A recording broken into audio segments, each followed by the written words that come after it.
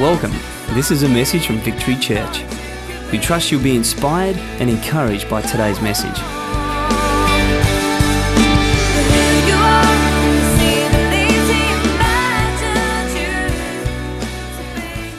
We're in for a fantastic night, as I've already said.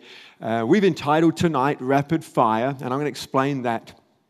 For those of you who are familiar with this church, normally we would have someone come up here and minister the Word of God, and that is certainly going to happen tonight.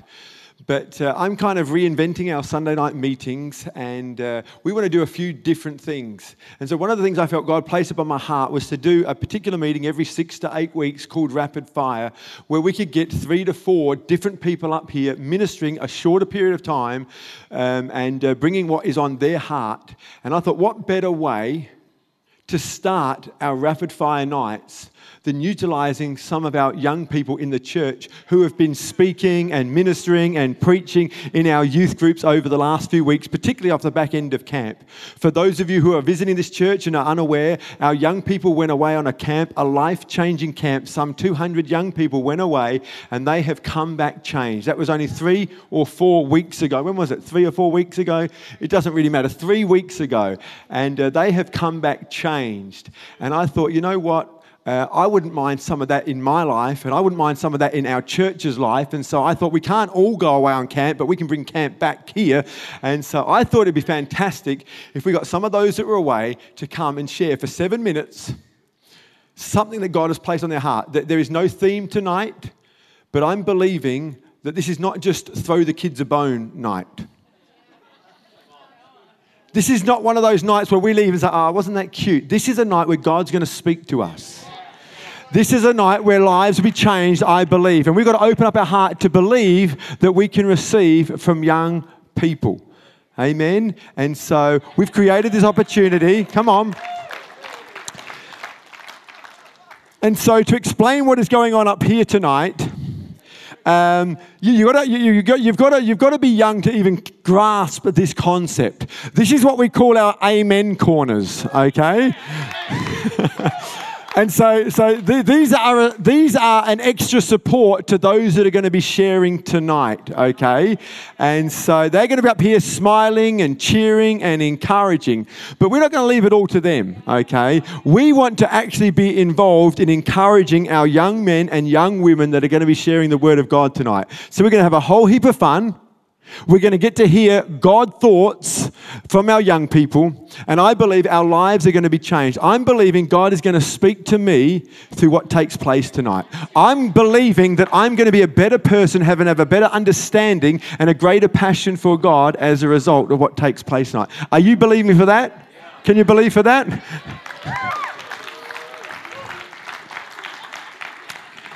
Now, let me explain to all those 40 and over, bring it means, I have to explain all these.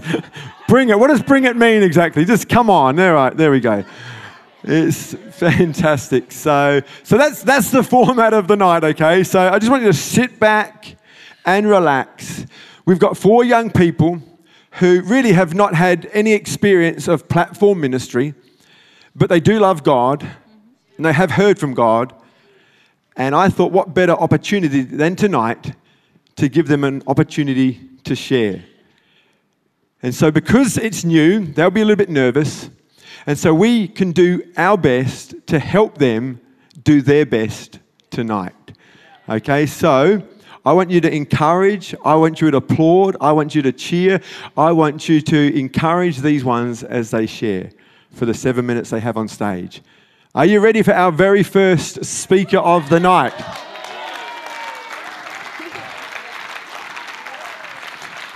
As a young person who is not used to platform ministry, if I heard that kind of welcome, I'd be a little bit more nervous. That kind of welcome would make me even more nervous. So when I introduce this precious young person, I want you to go just a little bit more, get just a little bit more excited than that. And so would you please welcome to the platform tonight, kicking off our rapid fire, our very own Crystal Forrester. Come on.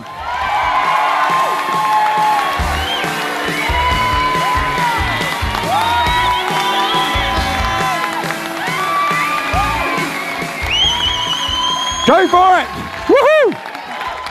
All right. Thanks Go for it, that. Crystal. All right, let's do this. Okay. Well, what happened Friday night for the taking place of all of this tonight is we had the opportunity to speak at our own youth group. So I spoke at our youth ministry at Rage, which is all those in years 5 to 7, which is completely awesome. Yeah. So I have the privilege of leading them, and we had the biggest loser night.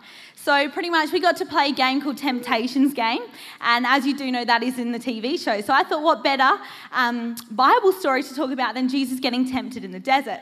So, all right, so this is all in Matthew chapter 4, verse 1 to 11. So what has just taken place is Jesus had been baptised in the River Jordan by John the Baptist. He was then full of the Spirit and was Spirit-led into the desert. So this is all according to God's plan. Even though he was being tested, God had planned this for him. So, all right, so Jesus has fasted for 40 days and 40 nights and he was hungry. This is when Satan, or the tempter, appeared to him and asked him, if you are the Son of God, turn this stone into bread. All right? So, Satan is taking advantage of Jesus' physical needs. What's interesting in the human body is that hunger, why it's the most basic or primal instinct, is one of the strongest human drives in the human body. So Satan's seeing this and he's acting upon it. He's taking like a cheap shot. So he's literally saying, make this stone, which you are needing, to bread. So Satan is asking Jesus to fulfill a legitimate need in an illegitimate way, in a way that wasn't pleasing to God. All right. All right. So you could be like, my notes are flying. What's the big deal? Just make some bread, hey? But Jesus is realizing that this is Satan's ploy. He's like, no, I'm not going to use these powers for selfish desires. So Jesus responds with the word. He's using the Bible here, and he goes, for it is written that man does not survive on bread alone, but on every word that comes from the mouth of God. Jesus uses the Bible as an effective weapon by quoting Deuteronomy 8:3. This is when the Israelites were taken out of Egypt as slaves. The issue wasn't Jesus' hunger or if his power is great or sufficient enough. The issue was, can I trust God enough to be able to provide for me? So even though there was a need, it wasn't done ungodly. So that was the first temptation. Then Satan's like, right, let's try again. So Satan takes Jesus to the holy city, which is in Jerusalem, and they're standing on top of the highest point of the temple. And they're looking down at all the activities. So you can imagine all the chiefs and the priests and all the leaders running around doing their thing. And he's like, hey, Jesus, jump off, God will catch you. So he's literally saying to Jesus, from the highest building, he's like, jump off. And then he quotes the Bible from Psalms and says, you will not strike your foot against stone. He's saying God's going to catch you. He's quoting the Bible. He plays a scripture game. So this is where Satan says, God will catch you. He's like, you know what? Hey, Jesus, God's going to save you. So this is where he's trying to get Jesus to force or manipulate God to do something our way. So which was the second temptation. I think we do this as humans all the time. I use this analogy at youth where we're studying for a test at school and we haven't studied hard enough, and you literally pray right before the test and you're like, dear Jesus, if you love me, can you let me pass? Can I do well in this? I don't want mum or dad to be angry at me. They're scary when they're angry. So this is how we are manipulating God in an everyday situation. Yeah, it's wrong. We don't like that. If you don't do the hard yards, God's not going to reward those that aren't faithful with the hard works, hey? So we're literally praying, or we're trying to manipulate and force God's hand into what we want to do. But see, we live our lives according to God's plan, not our plan. Jeremiah 29:11 says, For I have the plans for you, declares the Lord. They're God's plans. We don't come up with the plans for our life and then say, hey, Jesus, back this up and support me in this. We've got to do it his way. We've got to cooperate with him. So this is where Jesus replies and responds to Satan and says, it is written, do not put the Lord your God to the test, which is in Deuteronomy 6:16. He goes, even though Satan used the Bible passage, it's our job as believers to distinguish and determine the difference for the correct time and place for each passage. So Jesus wasn't going to force God into do something Jesus' way. That was the second temptation. All right, we can do this. All right, thanks. All right, the third temptation. So Satan tries for the last time, and he tries to tempt Jesus with his sole mission on earth. He takes him and he shows all the kingdoms on the earth and all the glory, and he offers it to him. He goes, if you only bow down and worship me, I will give you all of this. So essentially saying is, Jesus, you don't have to go to the cross. You don't have to be whipped, beaten, have the nails in your hands, wear the crown of thorns. You don't have to die for them. All you have to do is just worship me for one moment. So he's trying to get Jesus to pursue the right thing, the God thing, but in the wrong way. So Jesus' purpose here on earth was to reclaim all authority over earthly claims. And Satan had asked Jesus to temporarily take his eye off God for just a moment. But see, the moment you take a shortcut or a compromise, that's the moment that you lose confidence in God. You will never accomplish the will of God by abandoning his principles.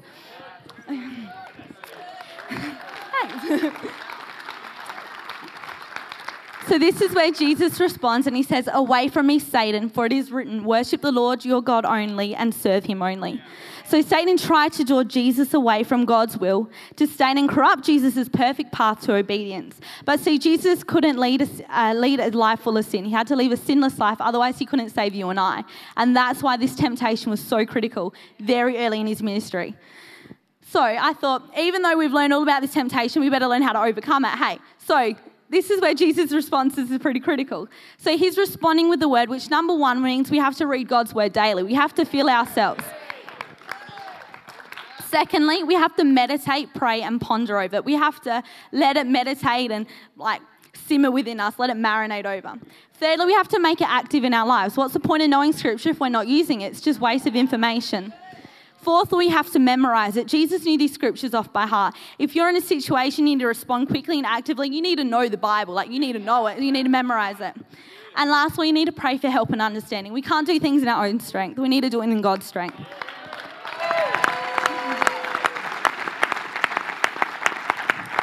I'll leave you on this note. Temptation tests your trust in God, and he gives us battles to develop our faith and strengthen our spirit. Thanks. Wow.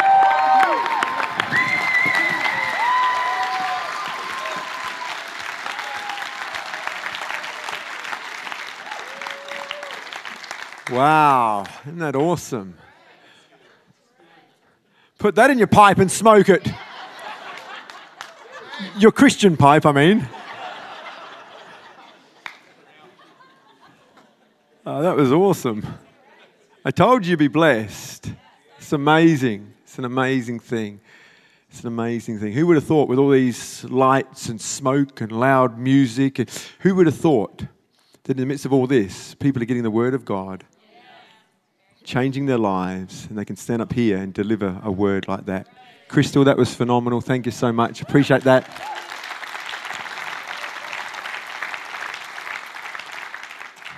You know, when someone does, when someone bombs, it's really easy to follow them because, there's no pressure on. But when someone does as well as Crystal did, it's always a little bit more pressure. If we think about it the way the world thinks about things. There is no winner and there is no loser here.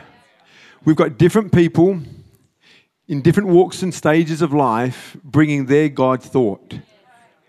And so the next person who shares, whatever comes out of her mouth, I want you to encourage her just as much as we have with Crystal and be blessed by her message just as much as we were with Crystal's.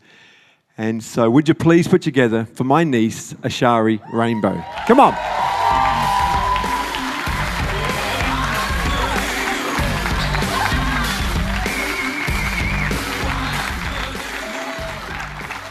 Come on, Ashari. You can do this. You can do this. You're awesome. Go for it, Ashari. Come on. Woo! Woo! Oh.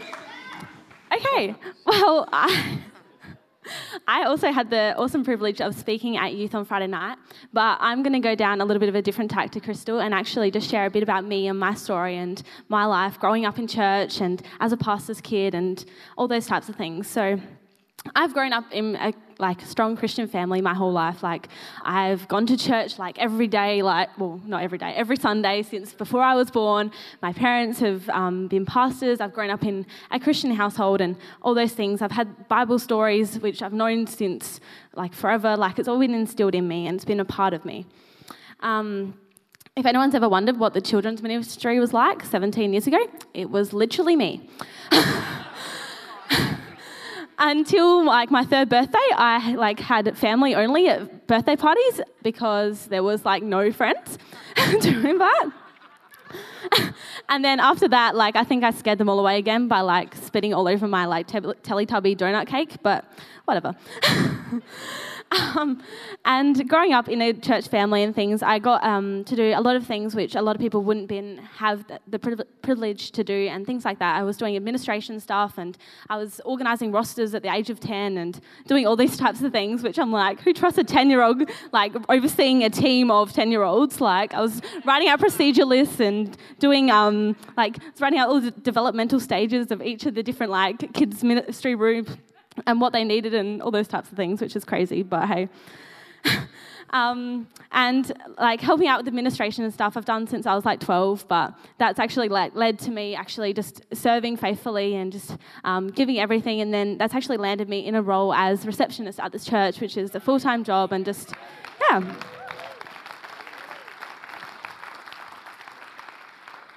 But as you can see, I've grown up believing in God. I've grown up in a Christian home. I've grown up knowing all the stories, knowing what God does and knowing who God is, and knowing I've seen miracles happen. I've seen them since before I can, my first memories are in church, people just being broken down, walls being changed, their lives being changed because of things God can do. But I got to a point where it had to become personal. I came to a point where it had to be more than just a second-hand relationship. It had to be a first-hand relationship with the living God, and I had to actually get past myself and actually go, no, this isn't my parents' thing that I'm just taking on. It wasn't a second-hand belief system. It was actually, no, this is a personal relationship that I'm going to take on for myself.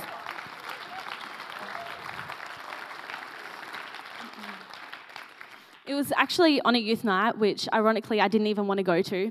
I was in the car one night, I remember. We were supposed to be going to Macca's to just have fun, just a social night and whatever. We ended up, it was actually Drew who changed it, and we ended up combining with Tribe, and we were doing like a Ministry of Sound night, so it was just a youth service and whatever.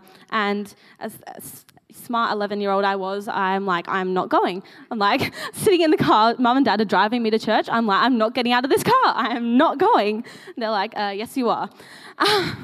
But I like crying, screaming. Dad literally picked me up out of the car. I put my seatbelt back on, but he still got me out of the car, dropped me at the door, literally ran back to the car, then drove off down the hill.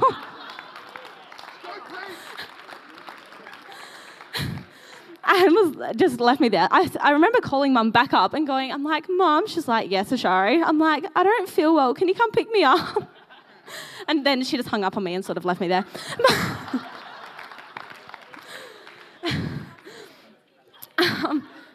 But that night was actually the night, like, the devil gets at you. When there's breakthrough coming, the devil will put things in your world. Like, it wasn't usual for me not to want to go to youth. Like, I was literally the only girl in my grade there, so I had to be there if anyone new came, because otherwise there'd be no girls and they'd be stuck with the guys that were there. So the devil gets on your back, but thankfully my parents were, strong enough and knew enough to actually hold their line as well and actually push me to go even when I didn't want to go.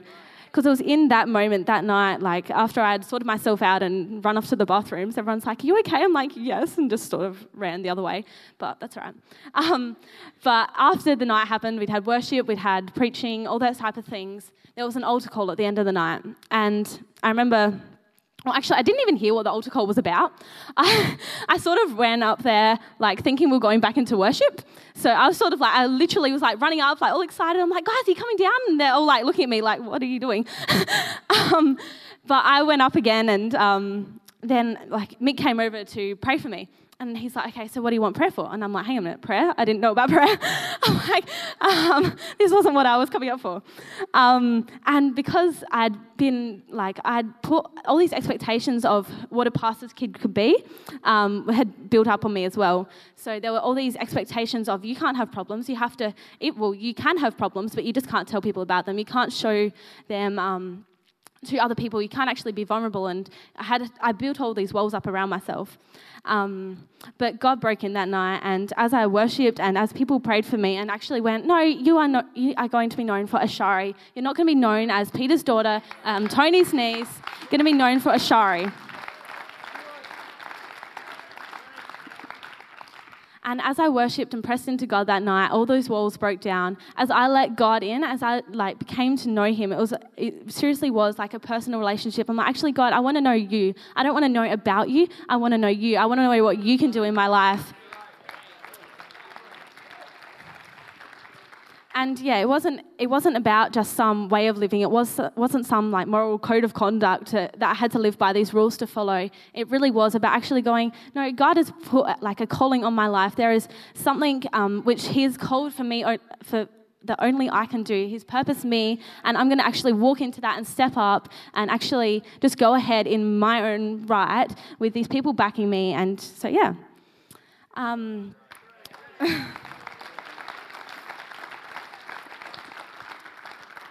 But yeah, I just want to leave you with the fact that like God is actively pursuing you. He wants to have a personal relationship with each and every one of you, regardless of whether you have been brought up in a strong Christian household or whether you've never even heard of this God concept before. He is like, but he will try and reveal Himself to you, but He's not going to push doors. He's not going to break down doors that you're not willing to crack open. You've got to actually let down your guard just that little bit to actually just go, God, if you're real, show me. You've got to actually let Him prove Himself to you.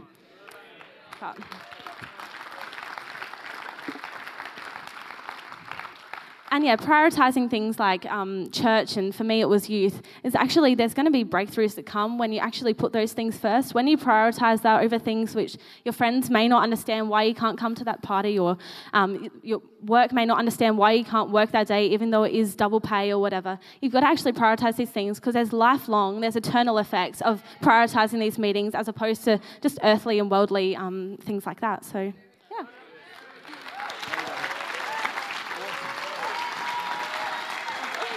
Well done, Ashari. Let's put our hands together for Ashari. Or as she's better known, Shazza.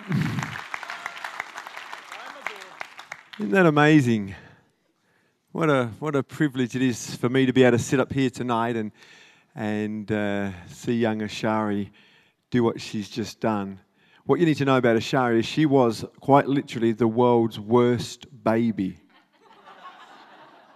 You know when some people say of children, they say, man, they just do not stop crying, you know that? What they mean is they cry a lot. When we said that about Ashari, we literally meant she did not stop crying. No one liked babysitting Ashari. She was the world's worst child. Donna, am I right? Anyone who was around at that time knows I'm not exaggerating. It's kind of like when Pete and Sally wanted to go out for a date, which I would encourage any married couple to do. That was fine, but we all fled. We dreaded the phone call. And so when Sally would ring and say, hi, is Kath there? Kath's like...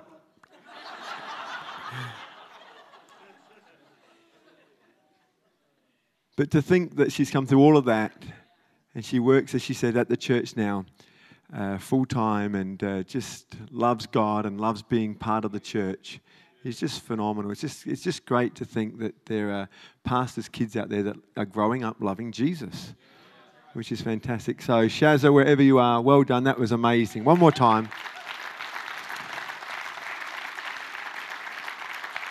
I probably should add to the story, one thing that doesn't help when you are babysitting Ashari is throwing her head into a light like Auntie Kath did. Kath was doing the ooga boo, you know, that kind of throwing it up and down. Smash, blood. But the thing is, she was crying before, she was crying during, she was crying up. Didn't really make any difference.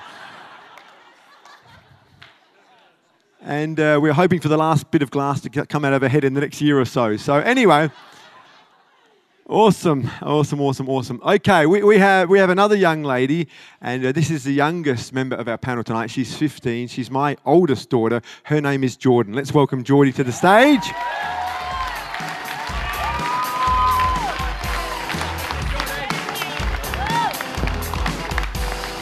Come on, Geordie. Let's go, Geordie. Woohoo! Woo! Come on. Woohoo! Okay, so tonight my message, for those of you who are like me, who like a title at the top of their page, is there's no place like home. See, as a young girl, my favourite thing to watch wasn't The Wiggles or High Five, it was The Wizard of Oz. I watched this over and over and over again, like for 2 years straight, every day. And you can ask Fiona or Mush, there was none of this whole 3-week outfit rotation. every Sunday, it was the blue and white check dress with the long plaited piggy tails. And it gets worse. I used to carry around a basket with a stuffed dog in it. And yes, it was named Toto. But for those of you who don't know the storyline of Wizard of Oz, it's about a young girl called Dorothy who lives in Kansas, and one day she is swept up by a tornado. She is taken to a, I guess you could say, magical land called Oz. She has like crazy adventures there, like meets like lions, scarecrows, tin men, goes to the Emerald City and even destroys a witch. But like after this, she decides she's ready to go home. So she misses her ride with like the hot air balloon, and but the good witch Glinda comes and says that the ruby slippers she's been wearing this whole time can actually grant her to get back home. And all she has to do is click the heels 3 times and repeat, "There's no place like home, there's no place like home, there's no place like home." Dorothy then wakes up, learning that it was only a dream. She wakes up surrounded by her family and friends. However, this dream taught her a valuable lesson, that it's important to value your home and her family.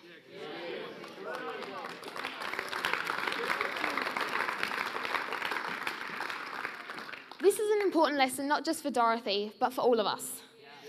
For example, we have an amazing church filled with like amazing leaders. Do you agree? Yeah.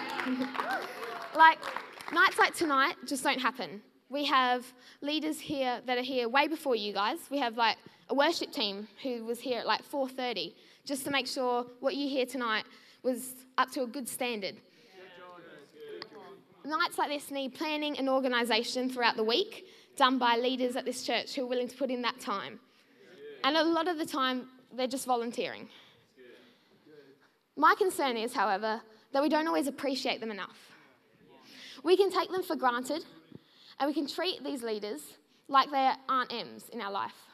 And like this church, our youth group, even Connect groups, like they're the Kansas. Dorothy had a great family and home, but it wasn't until it was gone that she realised this. She wanted something more, a place full of excitement, lots of fun, no accountability, a place called Oz. It had a yellow brick road, emerald cities, and flying monkeys and everything. But as exciting as that would be, something Oz can't provide is love, care, support, and a sense of belonging.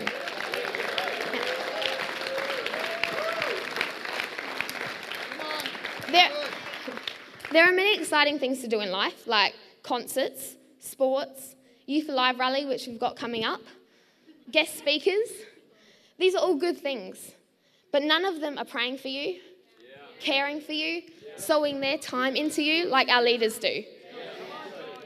Like your bosses or sports like coaches, they don't fast for you to make sure you'll be there. So my conclusion is we need to appreciate our leaders. We should never take them for granted for all the things we do. And I just want to say a big thank you from like all the church, our youth groups, to like Mick and Katie, who are running the youth at the moment, to like Mum and Dad and all those other people who are leading this church and putting in the time they need to, like Benno and Elise for overseeing the music. And just coming here early almost every week before everyone else is, getting up earlier. They're here when most of us are still in bed. And for Donna and Ben, who like run the cafe and that put their time into that.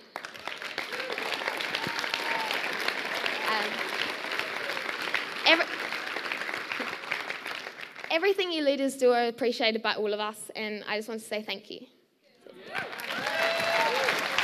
That was great, guys. Let's give her a standing ovation. Come on. What a great message. We all need to be reminded of that very often. Thank you, Geordie. Now I have the great pleasure, the greatest of pleasures. Thanks guys. It's very loud up here. It's not very often that you get to stand on a podium in front of so many people and just get to honor one of your best friends. And I just want to say, this guy coming up next is one of my best friends. He's a great guy. He's a committed leader. He's a motivating and inspiring person. This guy's been a Christian half as long as I've been, and he's teaching me things. This guy is he works with our year 8s. He works harder than anyone I know with those guys. He's just incredible. So I just want to say, without further ado, this next man coming out is my great friend, and it's my great privilege to welcome my man, Rafael Fernandez, to the stage. Yeah, let's give it up. Come on. How we going? How we going? How we going? Sweet, sweet. Thank you very much. Thank you very much. Thank you very much. Two things that I want to address before I begin. The first is, apparently I look like an Asian Judah Smith at the moment. So if you want to preach back to me, that's great. And if you want to call me Judah, that'll be even better. Secondly, Drew over here pointed out something with my shirt. And I just want to say these are actually eucalyptus leaves, not any other type of plant or leaf. So, moving on, I want to speak to you guys about something that's been on my heart for a while, and that's how to step out of our spiritually restrictive comfort zones. And basically, we come out of camp, or we come out of conference, or we come out of Sunday church, and we get revelation and breakthrough, but we still struggle with one thing, and that's stepping out of those comfort zones. And I just want to address a point a bit later from the Bible of how we can do that. But basically, those comfort zones don't belong in our lives. They restrict us like a prison inside of walls of familiarity. And we become familiar with the Word of God, and we become familiar with how we can grow in God's Word. And that's something that I only figured out recently. That's something I got from camp. That was my revelation from camp, because I was asked to lead the prayer meeting on the Saturday night of camp, the night of nights for camp. And I was asked to lead a prayer meeting in front of 200 hungry youth kids. Not literally hungry, we fed them well, but they're hungry for Jesus. The enemy was getting at me, giving me all these different times in my life where I've tried to perform in front of public crowds and failed. And I just remember coming out 45 minutes before the prayer meeting, and a piece of scripture popped into my mind. It was from Joshua 1, and it says the words, "Be strong and courageous," about 3 times in 3 separate verses. And basically, I held that to my heart, and I got up there. I think I did pretty good. I think I smashed it, but that's not the moral of the story. That's not the moral of the story. Yeah, it is a good point. The moral of the story is that if I didn't step out of that comfort zone, I wouldn't be here at the moment preaching the word to you guys. I wouldn't be able to go to my unsaved family and talk to them about Jesus. I wouldn't be able to go to my unsaved friends and talk to them about the word of God. Because basically, if we don't step out of our spiritually restrictive comfort zones, we become stagnant and familiar with the word of Jesus. We become stagnant and familiar with our growth in God. And we become stagnant and familiar and get constricted inside of these prison walls that restrict us from growing in God.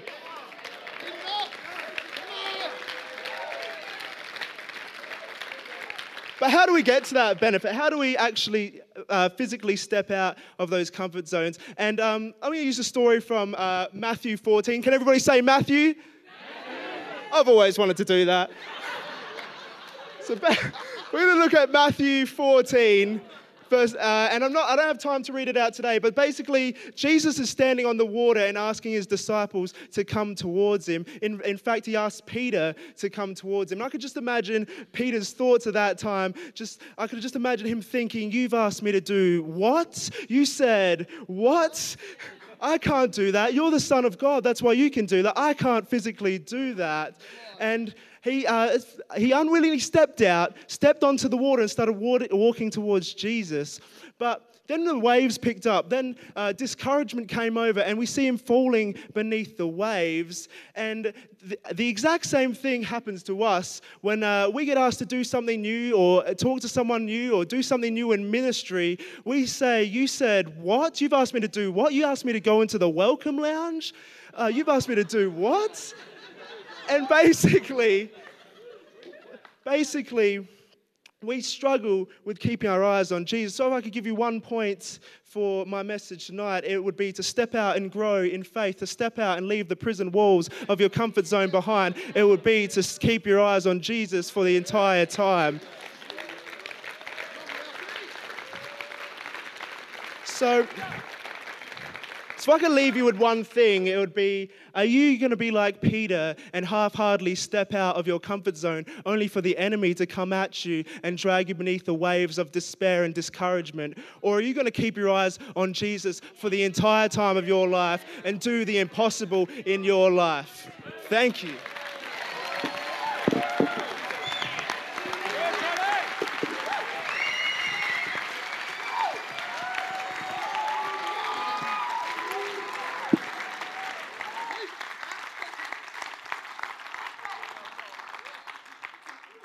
Wow. I was not ready for that. I just wanted more. That was amazing. Please take your seat. Stay there.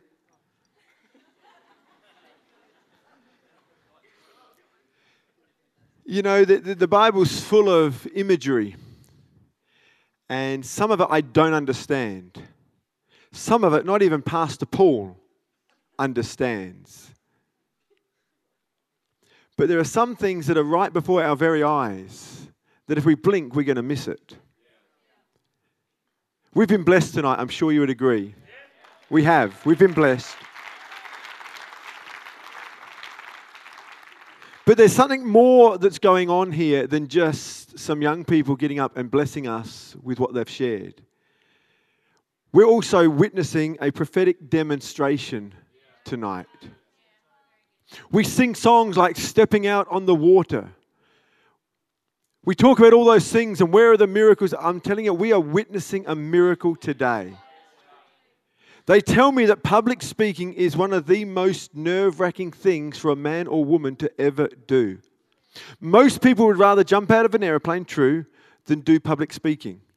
This is how high on the agenda public speaking is when it comes to facing your fears. None of these have public speaking experience. I don't know where you came from, Ralph. I don't know where you came from, but I like it.